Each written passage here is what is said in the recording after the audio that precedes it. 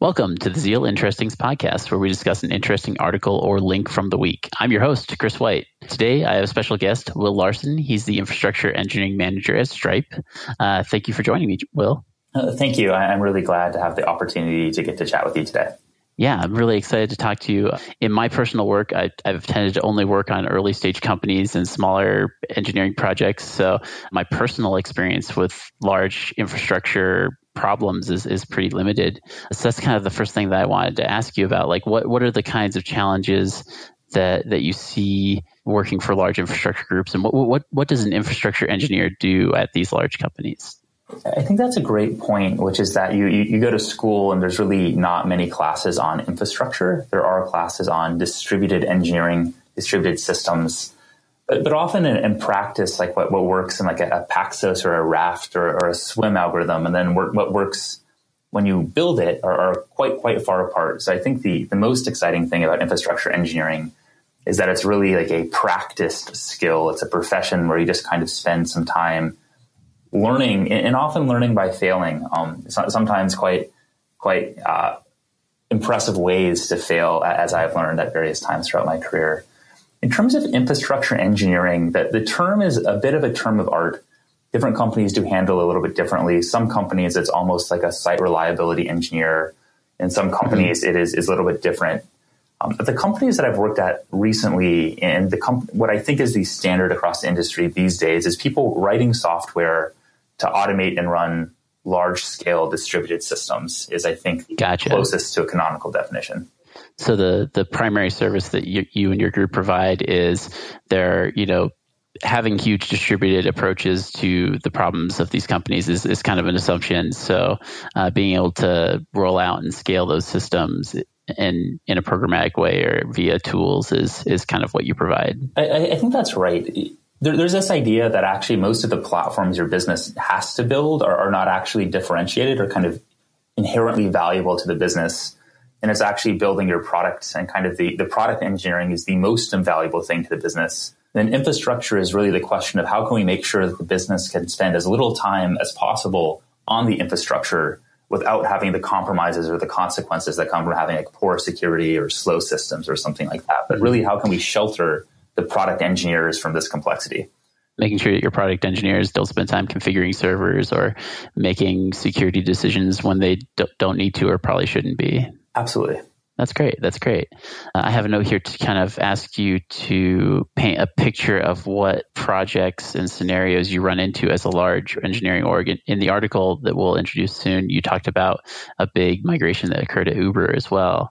Can you kind of paint like a visual picture of, or an audio picture even, of what it's like to kind of run these large projects and how many people get interacted with, et cetera? That's a great question. I think there's kind of two canonical projects that most people will go through at some point in their career. And one of them is the total system rewrite, where you have a version that is doing something, but you just have decided to throw it away and rewrite it from scratch.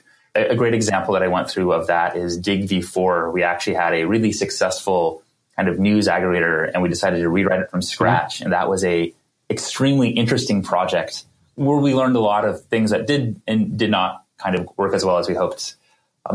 Then you have the other kind of canonical project, which is the move, usually from like a monolith, usually like the first kind of implementation your company has, to either usually like a number of microservices or kind of moderately sized services. And the Uber migration that piece talks about is really understanding how it can move from a single kind of monolithic Python application, which was doing a ton of value for the business, but it got increasingly challenging for people to modify and extend into, at this point, thousands of microservices.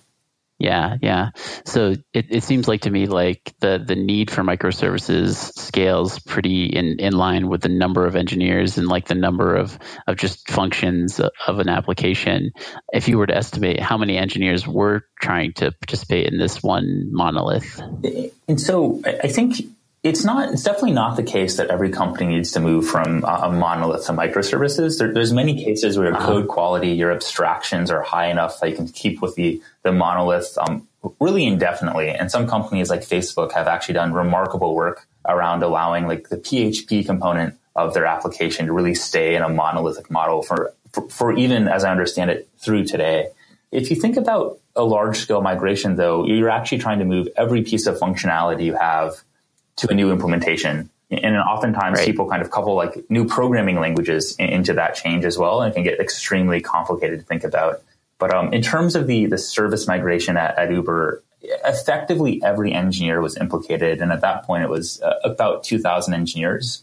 They weren't doing it full time, but it was every engineer was implicated and spent like a significant amount of time on that shift. That's amazing. That outfactors any size of engineering team I've been by quite a lot. So it just sounds like a very challenging, coordinated effort. Well, I think the most interesting thing is like when you do these large migrations, you actually have a choice about the level of coordination complexity you want to take on versus the level of kind of technical complexity you want to solve for. And in that case, I actually think we found a good hybrid. Coordinating 2,000 engineers is like staggeringly hard, and there's some technical problems that are hard, but I'm not sure if there's any technical problem that is harder than the project coordination of 2,000 people. That's a great point. That's a great point. I did want to take the chance to introduce your article that kind of brought my attention to this topic. It's called "The Migrations and the Sole Scalable Fix to Tech Debt." And it seems like some of these bigger migrations inspired you to write this article, but it seems like sometimes local optimization on teams is not enough to solve tech debt. And so therefore, these larger migrations are a great opportunity for that. Is that kind of the thesis of your article? That's exactly right. So individuals, pretty much if you go work at any company, people hate technical debt. And this is like a thing that people will talk about constantly. How can we kind of manage our technical debt? And really what I found over time is that individual engineers, if they can solve something, if they can make something better, they will just go do it. And that's great. And then there's certain like larger problems, but often a team can go do it. Say like 4 or 5 people working together can go solve this problem together. And usually a team is small enough that they can self-authorize and just go solve this problem together. And so really what you find is that just organically, the teams, the individuals will solve most small technical debt problems. And the only technical debt problems left are these really large ones that require an entire organization working together in unison to actually fix them. And that's why I think migrations are such an important part of running a software engineering organization, but also a company that's kind of the technology company shape. Mm-hmm. So the limitations that these sorts of migrations are intended to fix, it sounds like they're mostly around like big infrastructural problems that are inherent to the approach that was taken in building the application. That tends to be the kind of the core of why these start to happen. I think the most interesting migrations have 2 properties. One, to your point, there's like a core infrastructure component that is just not scaling well. And 2, switching that requires invalidating every engineer's existing mental model of how the system works. So it's not just going from like a SQL to NoSQL data store or something. It's also requiring them to completely relearn how to think about the application, which is quite challenging. Right. So instead of like jobs and polling, you're moving to like real time kind of issues, and that's just kind of a humongous paradigm shift as far as thinking. Yeah, absolutely. I think batch to streaming is a great example of where people's just mental models get broken by this type of change. Yeah, definitely. I thought you made a great point in the article that at least comforted me as someone who works on extremely early stage companies, that solutions are designed for one scale are kind of supposed to and expected to fail at a different scale. I don't know if you were trying to give me therapy, but that definitely gave me permission to use approaches that don't necessarily assume, mega corp scale. And so thank you for that. Yeah, it's funny. It goes a little bit of both ways. I think if you start a new startup in 2018, you're probably like running a Kubernetes and you're just getting a lot of great design patterns for free and for cheap. Right. And so I think when you should get these like free, cheap patterns that are going to scale with you for a long time. But there's also cases when you actually don't get the patterns cheaply or they're quite expensive.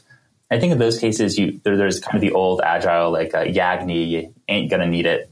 And I really think that really applies here. You just don't understand what your future constraints will be. So solving for what your future constraints will be 2 years out is generally a bad idea unless you've done this before where you can like very accurately predict the future. Right. Unless you have someone on the team who has been through the same kind of migration before and kind of guide it and shepherd it, and can set the organization's expectations around what kind of effort it's going to involve. I feel like when I hear people propose like rewrites or humongous migrations, a lot of times it comes out of a place of frustration, but like the proposal doesn't address these kind of big risks around the migration. I think sometimes, definitely seen that. Sometimes you also have people who have actually made this mistake before, and it's almost traumatic to ask them to go through the journey of making the mistake a second time. But sometimes I think it is necessary to take on short-term, limited solutions in order to actually, there's this model of the iterative tournament model, which is you have to keep winning every round to advance to the next round. And if you don't do well enough in the current round because you're designing something phenomenal, then you don't get to keep playing. And I think a lot of companies, like, this model is useful because a lot of times your business will go under or lose its potential like upside if you try to do the long-term thing too quickly. Right. So in other words, it definitely isn't wise to like assume that you have no infrastructure problems in an early stage. Choosing the right solutions for the stage you're in can, like you said, get you to the next round. And you can, if you have people that are dreaming of this amazing infrastructure that supports one of the largest companies in the world, you don't get to build that if you don't get to that phase. Exactly. Yeah, that's a great way to look at it.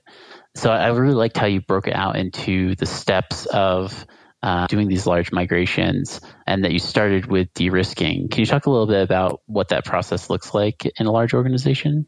Absolutely. So de-risking, I think that the most important thing when you start a migration is to think about you're actually asking dozens or hundreds or maybe thousands of people to take a bet on you on this change. And particularly there's like this small cohort of early adopters, and you're asking them to like really put their time and maybe even their reputation at risk to come on board with what you're trying to do. And that is why it's so important to make sure that the migrations really solve the problem, and two, that you're going to be able to complete them once you start. And so I see. Some of the ways that we think about how to do this, the first step is really ensuring you have a design document that is addressing the concerns, and then shop it around as much as possible.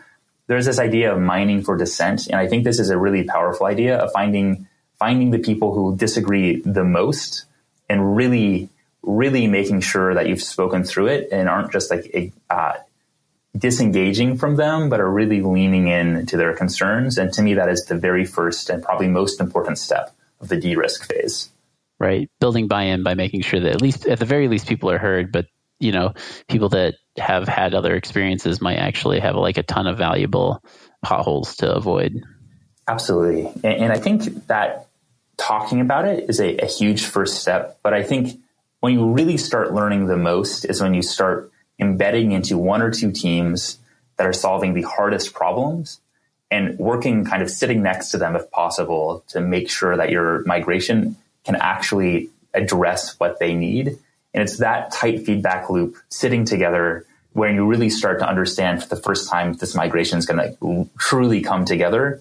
And if not, you're still in a great spot because you can still roll back. You've just tried it out with one team. Mm-hmm. But the cardinal sin of a migration, or maybe one of the cardinal sins, is trying really easy use cases first. Because it's trivial to make it work for like a couple like examples, but you really have to make sure you solve the hardest examples first to avoid a sense of like overconfidence about the migration. So if you're going to do some infrastructure, some sort of system to roll out like infrastructure servers, configurations, in larger companies, there are always like teams that have like responsibility areas, and the teams with like the most complicated or maybe the most like just dynamically changing systems are probably the best candidates for this. Does that make them harder to is it harder to convince a team working on like a larger, more like, I guess every service is like pivotal to the business, but like services that are kind of considered high risk or like high visibility to the business, is it harder to like convince those teams to try something new while they're also doing something risky? I think that is definitely the case. There's a couple like different ways you see this. Sometimes teams are so busy or under so much pressure that they really are not open to change. And in those cases, the question is like, can you help kind of release that pressure from them? But maybe the way to reduce this pressure from them is actually this migration you're proposing. So I think generally you can find a way where what you're doing is so clearly beneficial to them that they'll be very supportive. And it's really a red flag if you can't. To the extent that you have this team that should be the most excited about this problem and they're extremely unexcited about it, I think it's worth digging into that. And one of the really common failure modes here is this impression that someone else is going to build it and then they're going to get stuck maintaining it. So in that case, for example, it might just be like the maintenance story is kind of causing them some consternation. Yeah, because if you embed someone into the team to kind of manage this migration and get it started, that can be a huge benefit because you can address concerns and keep like momentum going. But I guess there is that counter concern where it's like, when does person X disappear from my team, and what portion of this is this team now responsible for? There's an interesting aspect where typically a team that's designed to do innovation work to build like a brand new system is not structured properly to maintain the system they're building. I see. So making sure you've designed a credible maintenance story where people who migrate to it don't have this latent anxiety around ending up maintaining it for you is, I think, an important part of de-risking it from kind of like a organizational perspective as well. That's awesome. I think that's a really awesome tip. So the next section of your article is about enabling and kind of the tooling that you build to make these migrations go smoothly or help people buy into these migrations. What kinds of tooling have you experienced in the past, and how has it kind of benefited those processes? So I think the first tool most people build is actually a tool I'm going to recommend you don't build first. But the first tool that people typically build is actually an auto ticketing system where they can file tickets against the dozens, hundreds of teams that need to do work and then kind of send them like reminders to do the work. And I think that's the wrong tool to build first. The third phase, which we'll get to in a second, is like finishing the migration. And I think that's the right time to do it. But really in the tooling phase, there's two different types of things that I think are really worth focusing on. The first is self-service tooling to allow people to do the changes themselves easily. Mm-hmm. And the second is figuring out how you can really do as much as possible yourself. There's a great paper out of Google called Large-Scale Automated Refactoring using Clang MR. And it's basically talking about how you can actually use like MapReduce to refactor their incredibly large mono repo. Oh, wow. And it's just so hard to do manual migrations because they have so much code that they've had to develop like really, I think, pretty novel approaches to this instead. And so, but the core technique described there is looking at, taking the code, writing some sort of tooling that can actually take the syntax trees and rewrite them programmatically. And often you can get surprisingly far with simply this technique. And you can actually have one person do the work of hundreds, and the quality of the work is higher because you don't have hundreds of people doing it manually where they'll make typos or like small little mistakes. It's actually programmatically rewriting the code. That is counter to my expectations. Like when I hear about programmatic refactoring or any sort of automated code writing, I always think of it as risky as far as the human could do it better. But that's actually a great point that a programmatic refactoring would probably reduce the chance of error. It goes counter to what my intuition says, but it's probably true. I think that's a great point where you have to be careful in every step. So for example, you could rewrite the entire code base at once, but then how do you even test that, right? Conversely, you could do 15 small pieces that are actually testable. Or maybe for each team, go sit down with them and rewrite only their area of kind of scope, and then they can validate it. So I think there's ways to reduce the risk without having to actually do it by hand. But I do think that's a really important point that you just raised, that done callously, this is a really easy way to cause immense problems. Yes. So, it probably goes without saying at an organization, the size of Google or the size of Uber, et cetera, but having integration style testing that can be relied on for these kinds of things has really helped in doing smaller refactorings on some of the smaller scale projects that I get involved in. On large infrastructure or just large teams in general, are integrations testing really thorough and well done, or do you feel like it's always kind of an assumption with services? I think that's a powerful question. kind of related to rewriting these syntax trees. So like one of the most important questions is whether you actually have a strongly typed language or not. If you have a strongly typed language, then you have all this rich metadata to do this rewrite and to validate it. And if you don't, then it's a lot harder. You just have very little metadata to be operating with. And I think that the same, and typing is like a weak form of testing, or maybe a strong form of testing, depending on the language that you're talking about. That's true. I do think if you have great integration testing, all of these changes are just like vastly easier. I think, like many things, like not having tests is a form of technical debt, and just many teams have, for locally rational reasons, decided to make like expedient choices and then consequently have gotten to spots where it's extremely hard for them to actually modify their code. And without integration testing, migrations are like undoubtedly like much more challenging. Gotcha. There was a section in the enable part of the article about documentation. Is that primarily referring to like, here's the story of how you as a team is going to do this migration, and just making sure that that's really kind of clear and well explained? I think that's right. I think both for self-service tooling, but also documentation, I think there's the assumption that you write it and it's finished. Mm-hmm. But what I found incredibly powerful, and this is actually a bit of a skill that I've learned from Julia Evans, who I get to work with, is just getting someone else to read it and give feedback. It's typically true the first time you document something, it doesn't really read very easily for someone else. Yeah, it answers all of your questions, right?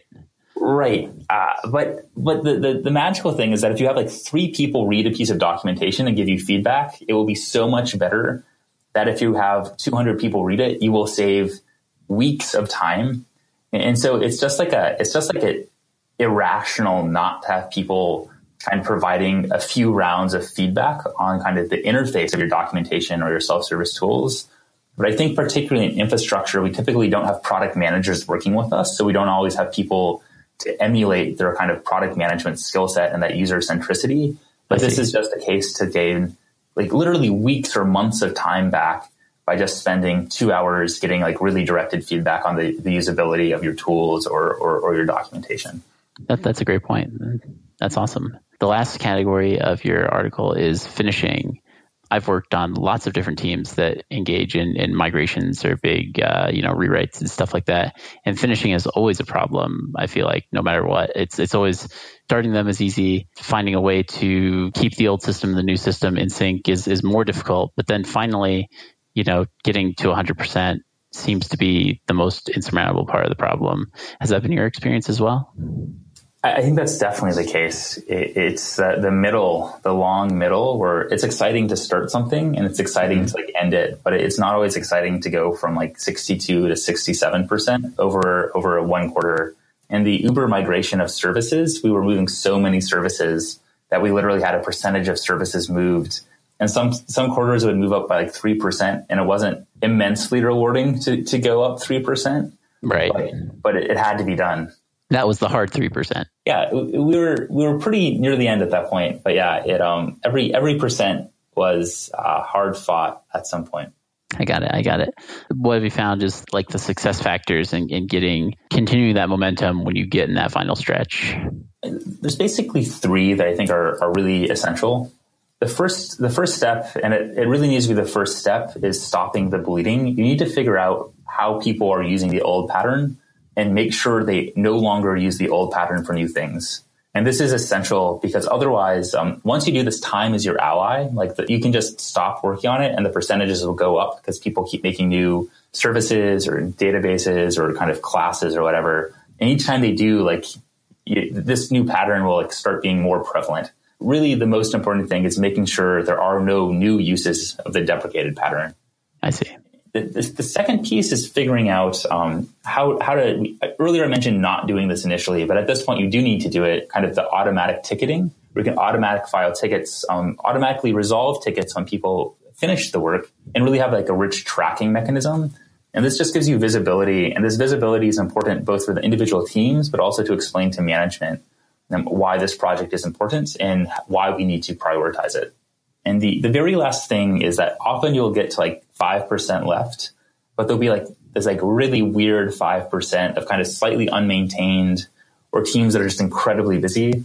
And I think like the secret there is to just do it yourself. I see. Not to kind of figure out how to put so much organizational pressure that this team who's already underwater also tries to do this other project. I think it's really like, how can you go help? Like be of service and get it accomplished. Exactly. That's great. That's super awesome. I feel like the finishing aspect is definitely something that I need to learn a lot more about in this projects that I do and the people I collaborate with. I think that's actually a really decent place to wrap up here. I did want to invite you, Will. Is there anything that you'd like to promote or bring people's attention to before we go? As a closing thought, so I get to work with the infrastructure engineering team here at Stripe, the data engineering, the kind of infrastructure, but also development tooling as well. And we're hiring a lot. We're both looking for some management and always looking for more engineers who are excited to work on this type of problem. I've just been really impressed with how much time Stripe gets to spend on innovation engineering. That's awesome. Particularly in infrastructure. So if you are looking to move from kind of the toil of infrastructure to actually kind of the innovation of infrastructure, I think this is like a pretty exciting time to be working with us. That's awesome. I think that's a really good way to frame that. You know, if those sorts of problems are really interesting to you, that sounds like a great kind of team to be inside of. Awesome. Well, thank you so much. I really appreciate the chance. Thank you so much, Will. I really appreciate it. And to all our listeners, if you want even more interesting, so we have a great newsletter. It has excellent articles from people like Will and others on different topics. We go through and try to summarize them and make it as easy to consume as possible. That's at codingzeal.com/interestings. You can also follow us on Twitter at codingzeal. Thanks, everyone.